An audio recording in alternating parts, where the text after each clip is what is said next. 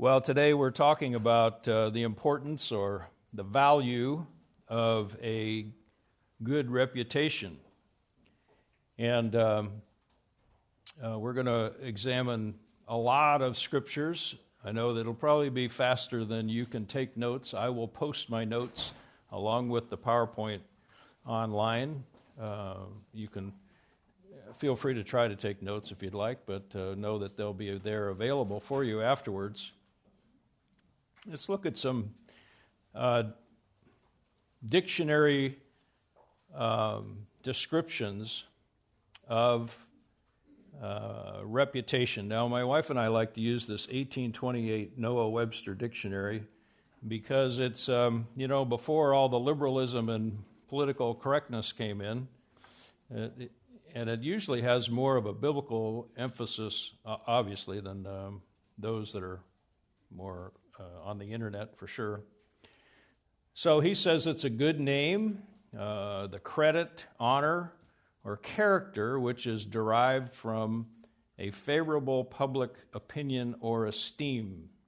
And actually, I've shortened the full description that's in the dictionary. He goes on in a little more detail. And I happen to have a 1991 dictionary, the same Webster dictionary, in my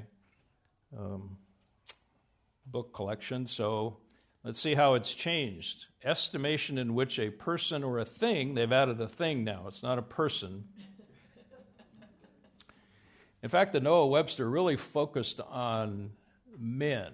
And the reason that would be, in that era, men would be the ones who would most likely have a public presence, while the women, most of the women anyway, would be homemakers and wives and mothers. And that has changed as well. A person or a thing commonly held, whether favorable or not. Now, see, in 1991, it's either favorable or not. I think in the 1828, it was only talking about a favorable reputation. It's a character in the view of the public or the community. The community for us would be the church, of course. So it's whether it's a public reputation or within the church reputation. And everyone has a reputation.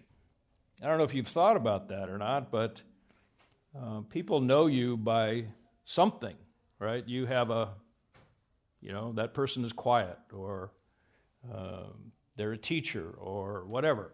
You have a reputation, and you should be concerned about your reputation. I mean, it's something you need to work on.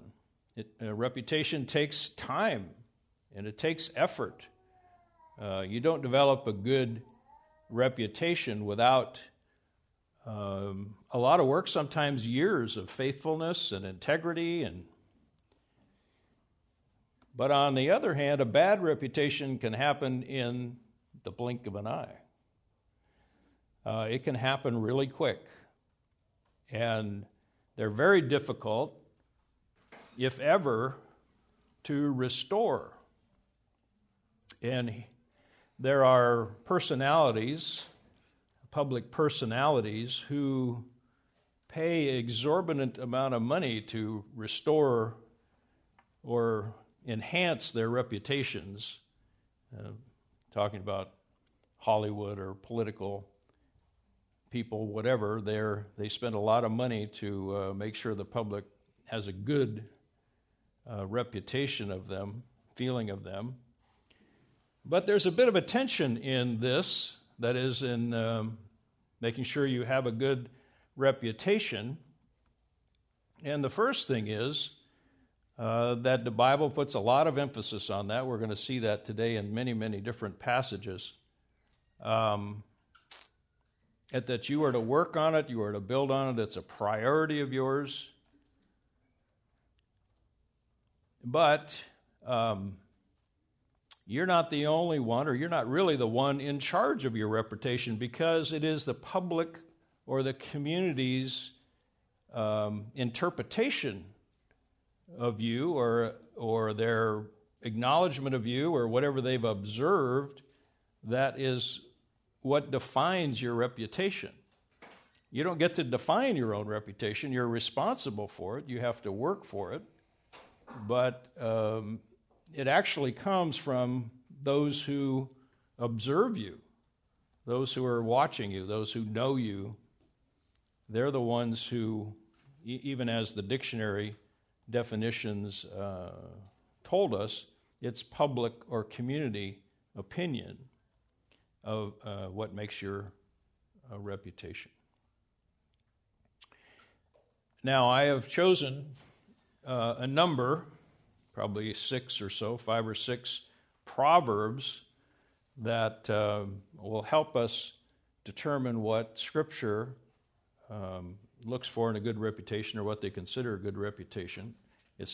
None of these are exhaustive, by the way. This is an exhaustive study in the Scriptures if you were to go from cover to cover, and many different applications and definitions that obviously we're not going to be able to get into today, all of them.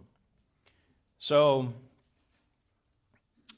here's one. Do not let kindness or truth leave you. Bind them around your neck. Write them on the tablet of your heart, so that you will find favor and a good repute in the sight of God and man, repute being reputation. So scriptures, binding the scriptures on your heart and the tablet of your heart is key to having a good reputation. The integrity of the upright will guide them, but the crookedness of the treacherous will destroy them. Once again, the scriptures, but I think you're going to find that integrity is a key element. You're going to see that more than once. Integrity is a key element of having a good reputation. You have to be one that has integrity. Proverbs 19:1, better is a poor man who walks in his integrity than he who is perverse in speech and is a fool. A good name. A good name is more desirable than great wealth, and favor is better than silver and gold. Now, it's Solomon who's writing or collecting the vast majority of Proverbs, and this applies to him. We're going to do a little study of Solomon a little later, and you're going to see that his conclusion is that his name was more important than all of the stuff he collected. I won't get too far into that right now. 2011. It is by his deeds that a lad distinguishes himself. So a lad, young man, a young person distinguishes himself by his deeds, by his conduct, that it's pure and right.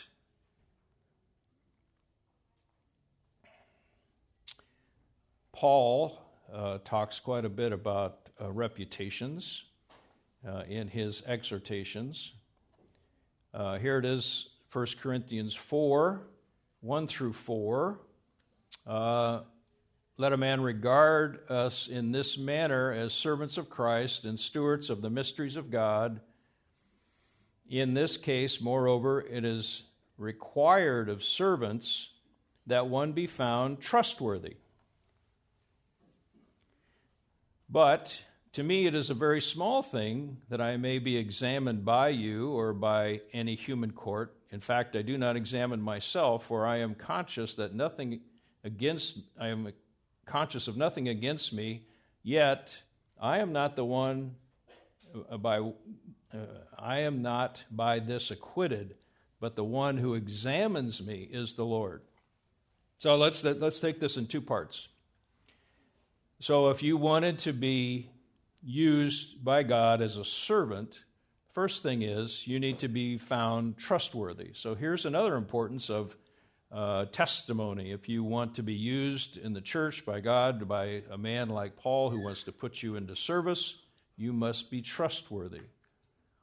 But here Paul understands that the human heart is very deceitful and wicked, and who can understand it? So he is not in and of himself, says, I'm not aware of any sin within me, but I'm not the one who examines me. The Lord is the one who examines me.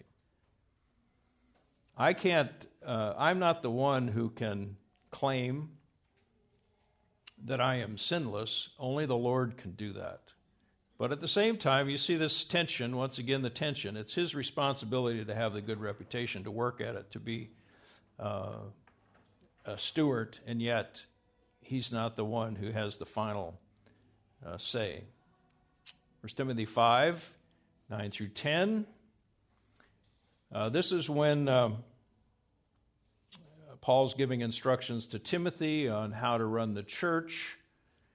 And he says, a widow is to be put on the list only if she is not less than 60 years old, having been the wife of one man, having a reputation for good works, and if she has brought up children, and if she has shown hospitality to strangers, and if she has washed the saints' feet, and if she has assisted those in distress, and if she has devoted herself to every good work. Now, there's a lot packed into that passage. We use that even in new members classes to, first of all, illustrate that the early church had lists, as in membership, but also they knew an awful lot about their congregants, a lot about the widows, and they knew their history, their service to the church and their family, and whether or not they should. When he's talking about put on the list, this would be for financial help or whatever she may need as a widow in that era, in that culture. So the takeaway is having a good reputation, or a reputation for good works. Philippians 2, and we'll look at this passage a little later as well, says, So then, my beloved, just as you have always obeyed, not in my presence only, but now much more in my absence, work out your salvation with fear and trembling, for it is God who is at work in you, both to will and to work his good pleasure. Do all things without grumbling, so that you will prove yourselves to be blameless and innocent, children of God, above reproach, in the midst of a crooked and perverse generation, among whom you appear as lights in the world. Once again, a big verse. Talks about obedience, but the key thing we want to focus on right now is the last part there that's underlined. You want that good reputation. You want to do the good works because prove yourselves blameless and innocent, children of God, above reproach in the midst of a crooked generation. This would be for a Christian who is trying to present Christ-likeness in the world, and in a wicked world, which we live in for sure. I mean, we live in a world that is becoming increasingly wicked, seemingly by the day. So to be to display Christ. Okay, what am I trying to say? The more wicked that the world gets, the more Christians are going to stand out, right? I have ministered for a little while years ago in the South, in the Bible Belt, where everybody's a Christian because they were born in America. And the difficulty there of trying to share the gospel is you first have to get them unsaved from a wrong view of salvation before you can share the good news that they can be saved. But in our world, in the world that we live in, and it's always been wicked. Let's not kid ourselves, but it's becoming ridiculously wicked. And so having a good reputation allows us to be examples of Christ and share the gospel. Now, Acts, we're starting out building the church after the day of Pentecost. And actually, this is a different portion here. Let's talk about Gamaliel, a teacher of the law, respected by all the people. So he's not a Christian. He is a Pharisee. And he stood before the council and gave orders to put the men out for a short time so he could talk to everybody. But the point is here that he, as a leader in the synagogue, was respected by all the people. He had a good reputation. Not a reputation as a believer. I suppose in Judaism, believer in Judaism, not as a believer in Christ. Now, here's when the early church is going to select some men to be deacons. And this is, again, a necessity for someone who wants to be of service in the church, someone who wants to be used. They said, therefore, select among you 7 men of good reputation, full of the Spirit and wisdom, with whom we may put in charge of this task, that's serving the tables, so that the pastors and apostles could spend their time in prayer and studying the Word and preaching and teaching. They chose deacons to serve the tables, to take care of the work outside of the teaching of the God, and what was necessary, a good reputation. You want to be used in the church, used by God, used in your life. You should want to have a good reputation. Last one in Acts here, and this is Cornelius. Cornelius, a centurion, a righteous and God-fearing man, well spoken of by the entire nation of the Jews. Again, this is prior to his salvation. This is before he is evangelized by Peter. Was divinely directed by holy angels to send for you to come to his house and hear a message from you. So the point is here, Cornelius had a reputation of being a God-fearing man, and he was well spoken of throughout the whole nation. Now, if we think about biblical characters, we can't really exceed Joseph or Daniel of men who had good reputations, who were extremely faithful in very difficult circumstances, and shined through in able to represent the power of God in their lives, trusting in Him. And time will not allow us to do a complete history of them, but I think you understand what I'm talking about there. Saul had a reputation for persecuting Christians. Paul has a reputation for being persecuted for Christ's sake. Now, in this case, we're talking about the same person, and there was a dramatic change in his life, of course, when the Lord met him on the road and converted him, or shone the light on him, and he got converted. But then there was a long period of time that the Lord discipled him in the wilderness before he was presented back to the Christians, and even then they were very reluctant to allow him in because of his prior reputation. But as we know, he was a different man, and his reputation as Paul is night and day from Saul. So there's a man who has rehabilitated his reputation, or had a completely different reputation. Demetrius has received a good testimony from everyone. Now, testimony is same as a reputation. They're almost simultaneous, or can be used back and forth.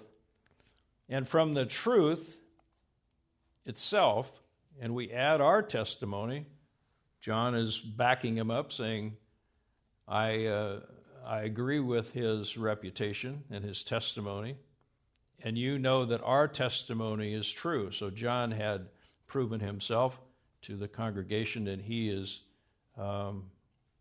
is presenting Demetrius with a good testimony, backing it up with his own testimony.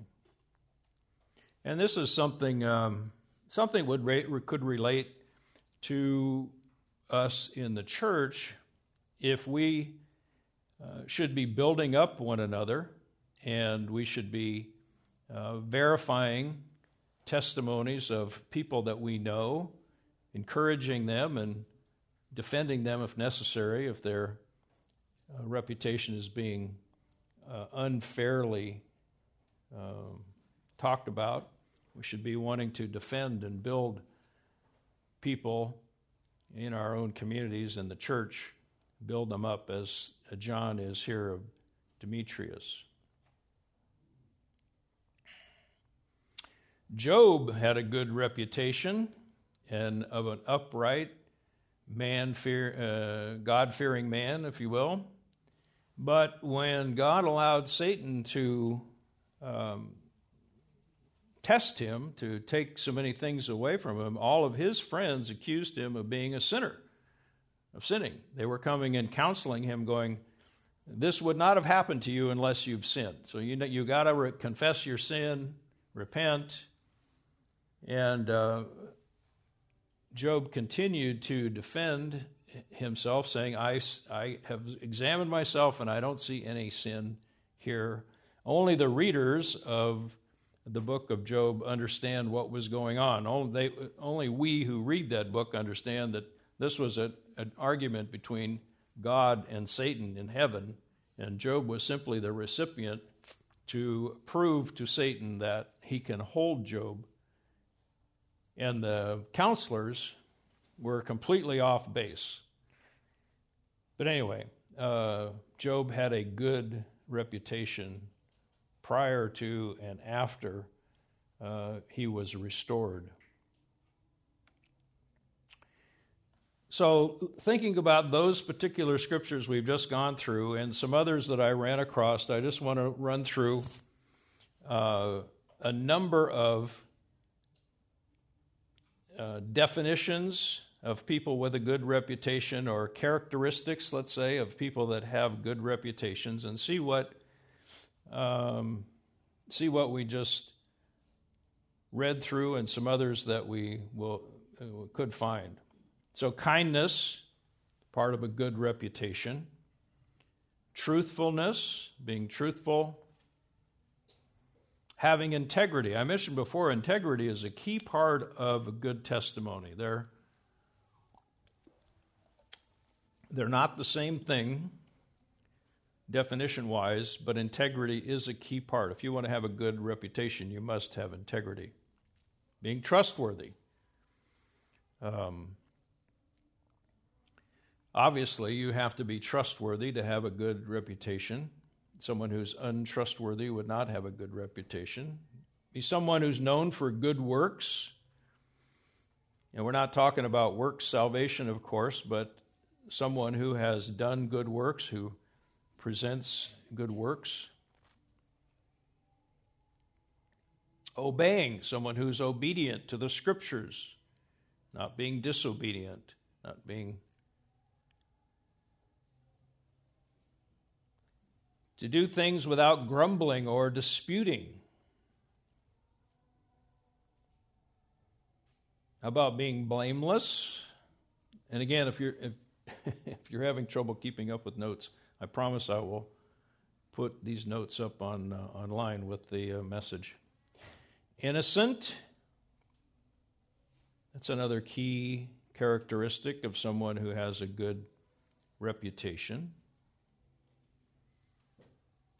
We talked about this earlier, to appear as lights in the world. Someone who is distinct from an ungodly world with a godly character representing Christ will appear as lights in the world. somebody who's respected.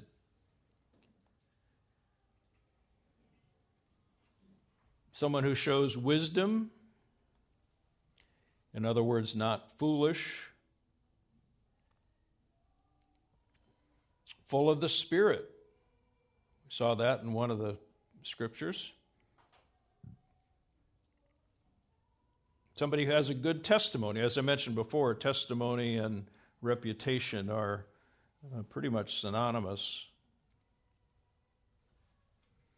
Somebody who's well spoken of.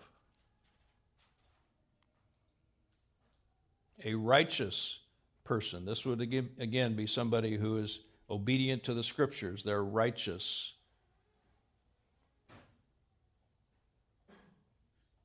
God-fearing. Someone who has good deeds. We covered that earlier. Someone who's distinguished. Remember, the young lads were distinguished because of their behavior, because of their good deeds. Finally, the conduct is pure and right. Conduct is pure and right.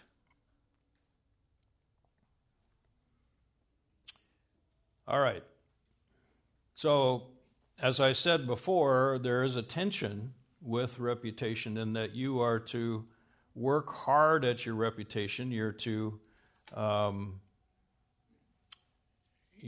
be obedient and work out your Christian life in such a way that you have a good reputation. But it's really others who are in charge of what the perception is of your reputation. And in fact, some people may try to ruin your reputation.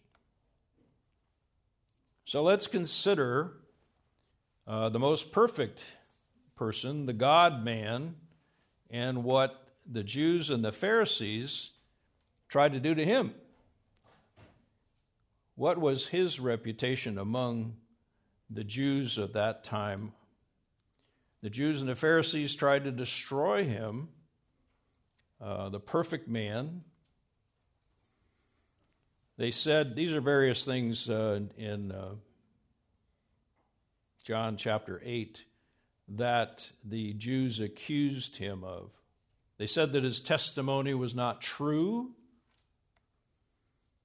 When he said, where I go, you cannot come, they said, surely he's not going to commit suicide, is he? Because how can he go somewhere that we can't go? They didn't understand him at all. They're accusing him of being suicidal. They picked up stones to stone him. They said he had a demon and was insane. They accused him of blasphemy. They planned to kill him. They got Judas involved. And they eventually arrested and crucified him. So you see that even as hard as someone may work at a testimony, people can come and try anyway to tarnish it. Now, in this case, of course, time and truth go hand in hand, and Christ was proven to be sinless, and they were very sinful in their actions. But I want you to consider this. If they did that to Jesus, and we are, as Christians, we're essentially little Christ, as the term meant. And if you're obedient to being a Christian and follow in Christ's steps, what do you think that our wicked world is going to do or think of you? I mean, we're seeing that already, because if you're not buying into all this transgender stuff and all the garbage that's going on, then the world system is going to try to take you down. It's going to be obviously completely opposite of what Scripture says and what we live for. As John has said from the pulpit, I think he's preparing, going through 1 Peter and other passages, he's preparing the church for persecution, because what's throughout history, throughout the time of Christ, the church has predominantly gone through persecution. It's really an unusual time in America, in the past anyway, for that to be looked on as a good thing throughout culture. Because generally, throughout time, throughout the thousands of years, Christians were persecuted and looked down on and ostracized from public. And that's coming back. We can see that that's coming back. In the Lord's plans, we know the Lord has plans in the future. And we know the end, although the world doesn't, but there's going to be times of trouble and tribulation.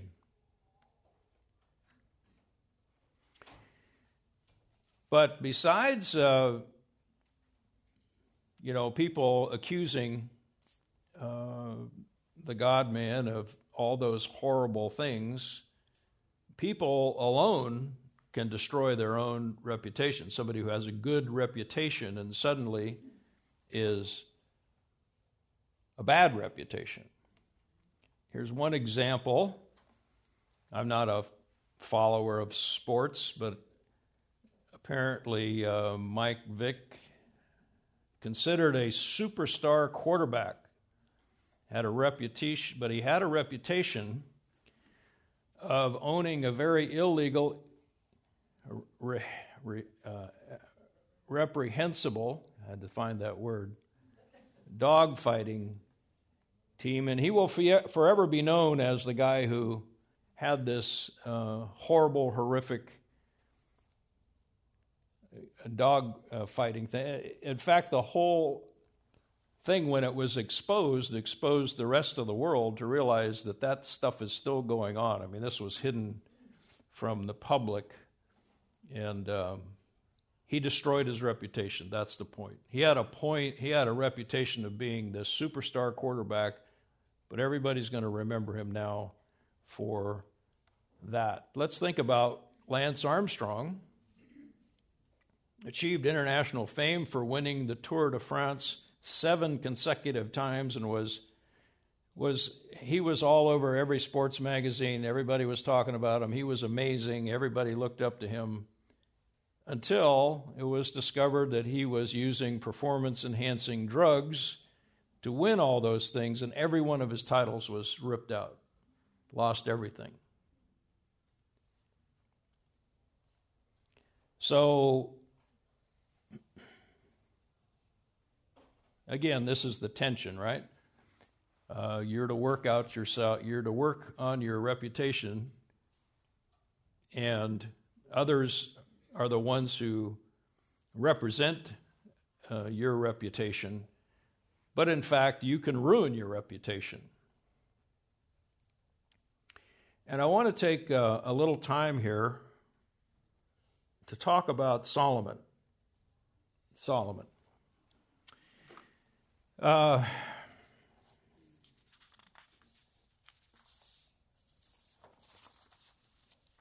Okay. Solomon, in the stories in 1 Kings and 2 Chronicles, but in 2 Chronicles, the Lord appeared to Solomon as he was becoming king, and he says, "Ask what I shall give you." So the Lord gives him an opportunity. God gives him an opportunity to ask for anything he wants. And righteously, he says, "Give me wisdom and knowledge that I may go out and come in before the people who can rule this great people of yours." So he asked for the right thing. He asked for wisdom and knowledge to lead the people of God who he's now being put in charge of. So God answers him, and he says, "Because you have had this in mind, and did not ask for riches or wealth or honor, or the life of those who hated you, or even long life for yourself, but you have asked for wisdom and knowledge that you may rule my people over whom I have made you king. Wisdom and knowledge have been given to you. And I will give you riches and wealth and honor, such as none of the kings who were before you, or none of the kings before you have possessed, nor those who will come after you. So God is essentially saying, you're going to be the most wealthy king in history because you asked for the right thing. You asked for knowledge, but the Lord said, I'm going to give you wealth and honor as well. Now, keep in mind, in Deuteronomy 17,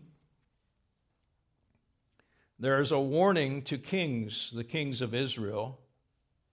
It says, moreover, he, that is the king, whoever the king is, shall not multiply horses for himself, nor shall he cause the people to return to Egypt to multiply horses, since the Lord has said to you, you shall never return to that way. He shall not multiply wives for himself, else his heart will be turned away, nor shall he greatly increase silver gold for himself. A couple of verses past, God giving him riches and knowledge and wisdom beyond what he asked. 2 Corinthians chapter 1, verse 14, Solomon amassed chariots and horses.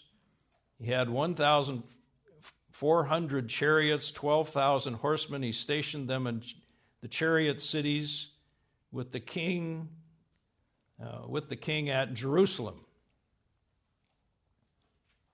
We also know 1 Kings 11 would be a place to look for, even verse 1. Now Solomon loved many foreign women. He had 700 wives. I'll never understand that one. Princes, 300 concubines. And what did Deuteronomy warn? That they would draw him away from the Lord, and that's exactly what happened. And the wives turned his heart away after other gods. So then what happened? Well, now the Lord was angry with Solomon because his heart was turned away from the Lord, the God of Israel. So who he had appeared to twice. Now, think about what God had done for this man. He had appeared to him twice. He granted his wish. He abundantly, beyond any other king, blessed him with all the finances, power, wisdom, and he ruined it all. He destroyed it all. Lord was angry with Solomon, and his heart was turned away from the Lord, the God of Israel, who had appeared to him twice. So the Lord said to Solomon, because you have done this, and you have not kept my covenant and my statutes, which I have commanded you, I will surely tear the kingdom from you.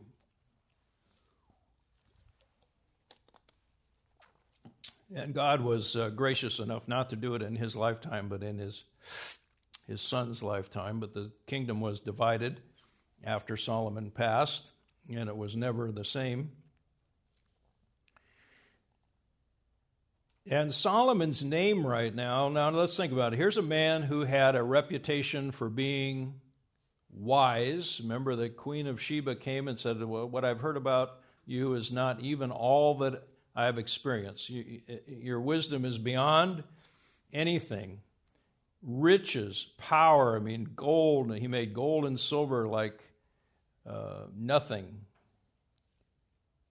And yet his sin, not only was God angry with him, but his name was destroyed. His name was synonymous with someone who had grossly sinned against God, had sinned against the commandments in Deuteronomy. His name was mud, if you will. His name was trash. And we don't hear anything in the book of Kings or in the book of Chronicles. But I believe, I just finished a class at the university on Ecclesiastes, counseling from Ecclesiastes.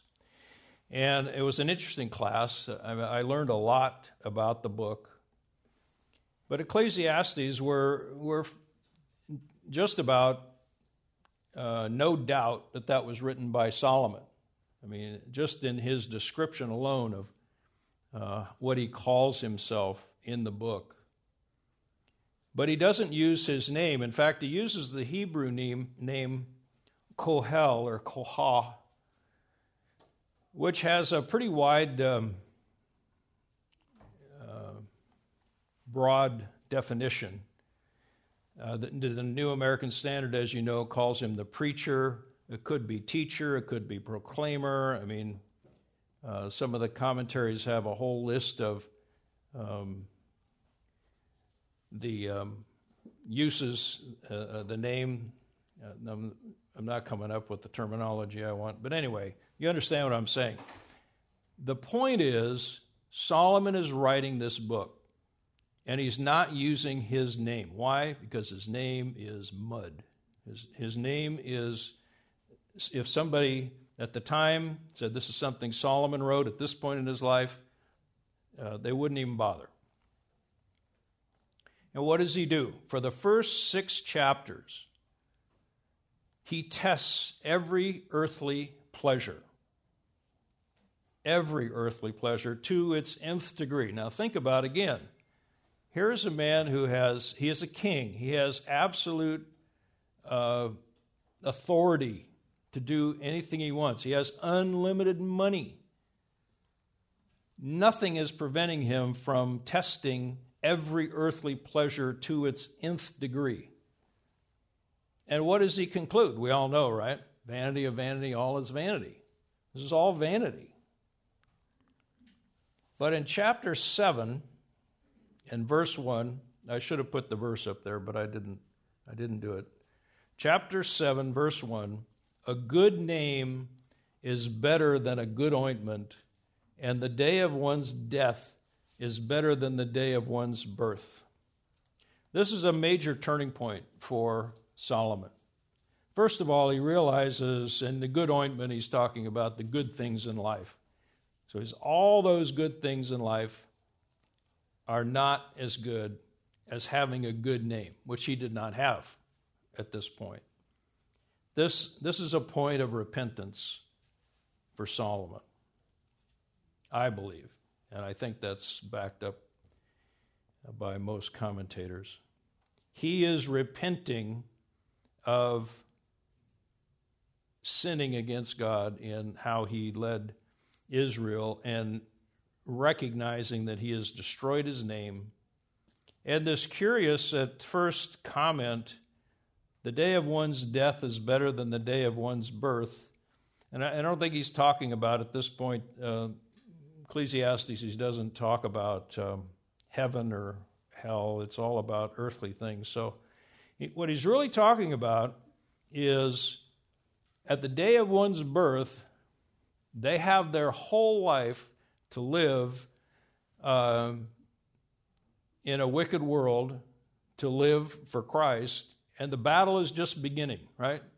They have to go through their whole life just like he did with all of these temptations and all of this stuff, but the day of one's death, it's over. No more hassling with what happens on earth and what it takes to keep a good reputation. He then goes on to the end of the book. He's talking about a more virtuous pursuit of various things from chapter 7 to chapter 12. Chapter 12 at the very end of the book, he says the conclusion, when all is said and heard, is fear God and keep his commandments, because this applies to every person. For God will bring every act to judgment, everything which is hidden, whether good or evil. That's his conclusion. This is Solomon's repentance from really destroying his life and by association, Israel, the divided kingdom shortly after. And he is saying there's nothing, chapters 1 through 6, there is no pleasure in this world that you can pursue that's worth a good name. And he did it to a degree that none of us will ever be able to do because he had the resources to do so.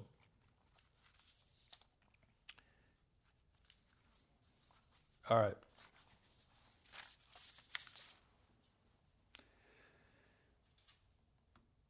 And I was supposed to click that when I moved to Ecclesiastes. I got kind of carried away. Sorry about that. All right. We're coming to the end. We're going to have some time for fellowship and whatnot because we're almost done. So, Solomon destroyed his own reputation. Michael Vick destroyed his own reputation. Armstrong destroyed his own reputation. But some other people can ruin your reputation, even if it's, similar to Christ, right? Similar to Christ, but not the same in this case. And we're talking about some of the injustices that we see in the world. I don't know if you follow the news at all. It's kind of depressing. But it's interesting, the names. There's a Daniel Penny in New York and a Daniel Perry in Texas, who are both being charged with murder for what appears to be, to the normal mind, self-defense of people being attacked, or protecting people on the subway or his own wife from a person who was out of control. And yet, in our political system, they are being not only persecuted, but they're being charged with murder. I know in Texas, the governor would like to pardon Daniel Perry, but of course it has to work through the system. And in each case, these become a media circus, right? Because all the talking heads have their points that they want to bring out. Even when I was looking through the internet to try to find the real story of Daniel Penny and Daniel Perry in both cases, I don't know why my search engine just kept bringing up all these liberal outlets that are trashing these guys. And of course, no one is homeless anymore. They're unhoused. And I don't know, I guess words mean things to people. I don't know what, I don't see the difference.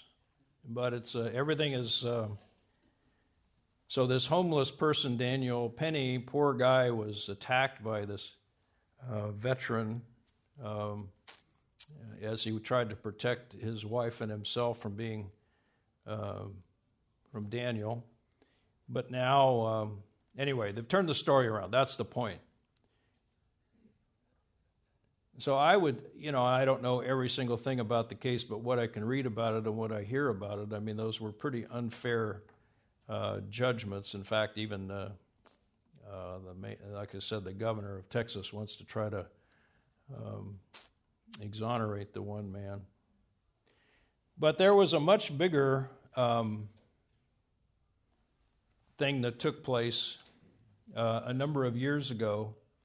In 2006, 3, and I have to clarify, white lacrosse players were accused of raping a black woman. She accused them of raping her.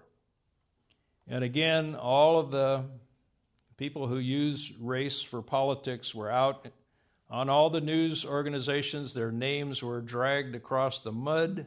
It was a media circus. Their names, to this day, their names are destroyed, even though a year later, when it worked its way through the court system, the court determined there was absolutely no evidence of the allegations of rape. They determined it was completely false. In fact, all three men have been given multi-million-dollar settlements.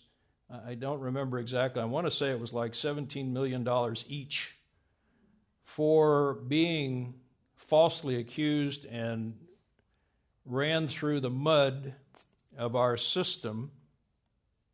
This was part of the Me Too movement, if I'm not mistaken, where we have to believe the accusers without any evidence. And anyway, it destroyed these men's lives to the point now that they have no presence in public. You can't find them around today because they're in hiding. Because there are people who still believe that they were guilty, because truth doesn't matter anymore. It's just whatever you feel, whatever you think. And the woman who made the accusation, in 2013, she was charged with murdering her husband and is now spending a long time in prison. So in some, to some respects, she got what she deserved, but the men got what they did not deserve.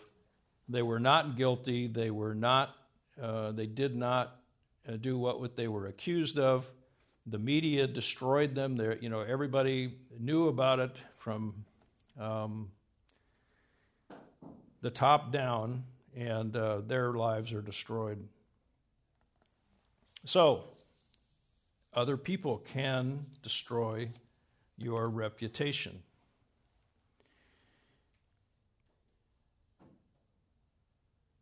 So, how do we develop a good reputation? How does that happen? What are the steps? Let's talk about the steps of how you get there. Understanding that it's a public perception and people may try to destroy your reputation, may even destroy your reputation. Although we have to agree with what John often says, is that time and truth go hand in hand. So over time, the truth came out. It didn't really restore those men in particular because of the public opinion, but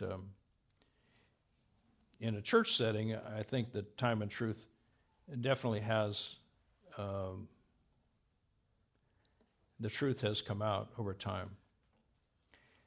Well, let's think about, before we move on to this very last thing, and it looks like I'm going to be done quite early, so you guys can have some more fellowship or get to your next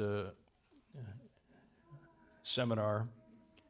We should be quick to protect others' relationships. When we hear something about someone, gossip perhaps, we need to be very careful about that.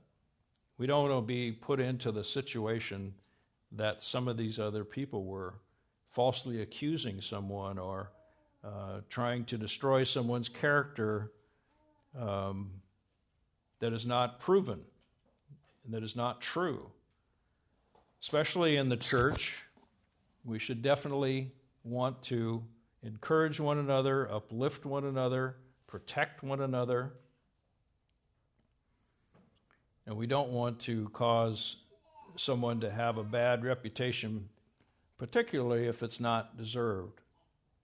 So we're going to finish with Philippians 2, and we're just going to walk through a few verses here, 12 through 15, and talk a bit about it. He says, "So then, my beloved, just as you have always obeyed." So a key element then of developing a good reputation, these are steps now. We're talking about steps of developing a good reputation. Obedience to Scripture is going to be a key one.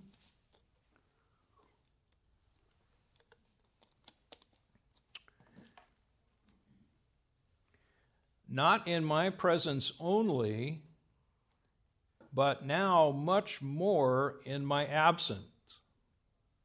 What's displayed there? Integrity. Now we see integrity throughout all of these examples of a good reputation. Integrity, integrity, integrity, integrity. Key element. Have integrity.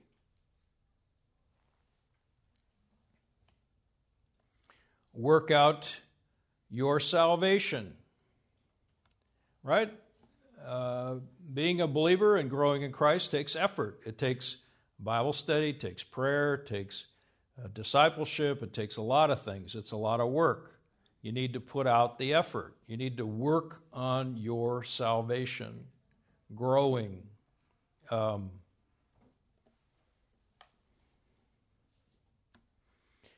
With fear and trembling. That speaks about humility, right? We're working out our own salvation, but we're not doing so in a proud manner. We're doing so humbly. And why? For it is God who is at work in you, both to will and to work His good pleasure. Ultimately, it's the Holy Spirit doing the work as we are being obedient. It's the Holy Spirit doing the work as we are being obedient.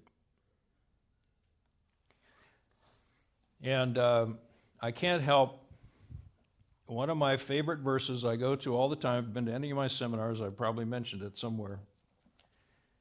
It's 1 Peter chapter 2, verses 1 through 3, which displays this very thing. I think it's amazing.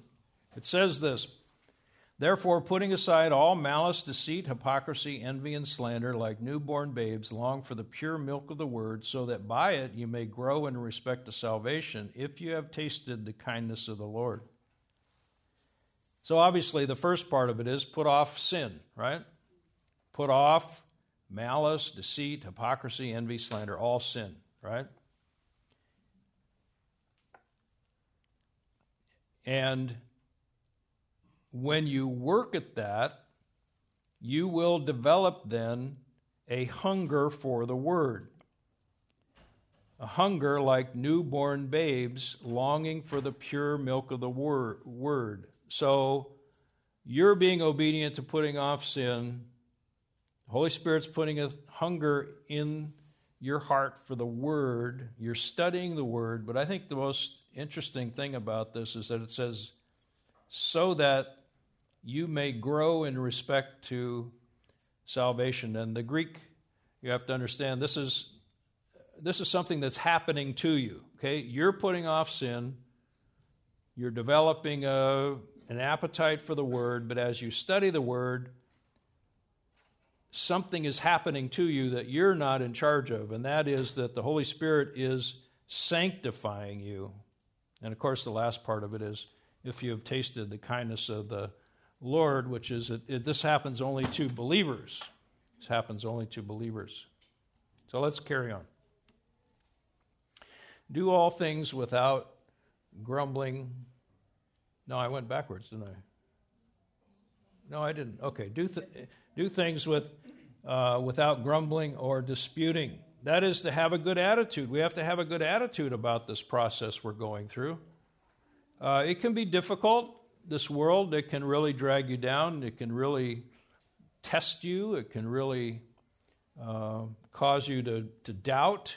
It can cause a lot of things. But as we rely on the Lord and we go through life understanding that He is sovereignly in control of all these things, we have to go about it with a good attitude. And finally, so that you will prove yourselves to be blameless and innocent children of God, above reproach in the midst of a crooked and perverse generation, among whom you appear as lights in the world. Again, as we live for Christ, we are so different than the world, this crooked and perverse generation, that we appear as lights. which gives opportunity for witnessing, right? It gives opportunity, it shows us apart from the world. A good representative of God in a wicked, wicked world. And with that, my notes are finished, so I'm going to pray, and then we'll be dismissed. Father, we've covered a myriad of passages of Scripture and some life studies. We've looked very deeply into the characteristics of a good reputation. I pray that each person here would take this to heart, will work upon their reputation, continue to develop it, understand the importance of it, and you would use your Holy Spirit to grow those in the Word who are being obedient to your Word. In Christ's name, amen.